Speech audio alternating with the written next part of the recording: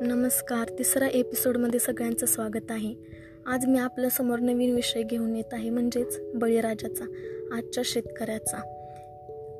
तुम्ही एक ऐकलंच असेल की आता उठू सारे रान, आता पेटवू सारे रान, शेतकऱ्यांच्या राज्यासाठी लावू पणाला प्राण.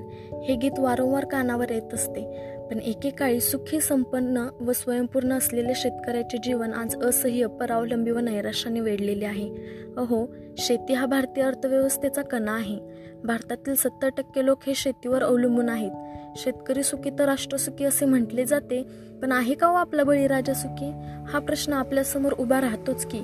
पानावरती थेंब वाजती, मातीमधून कोंब उठे.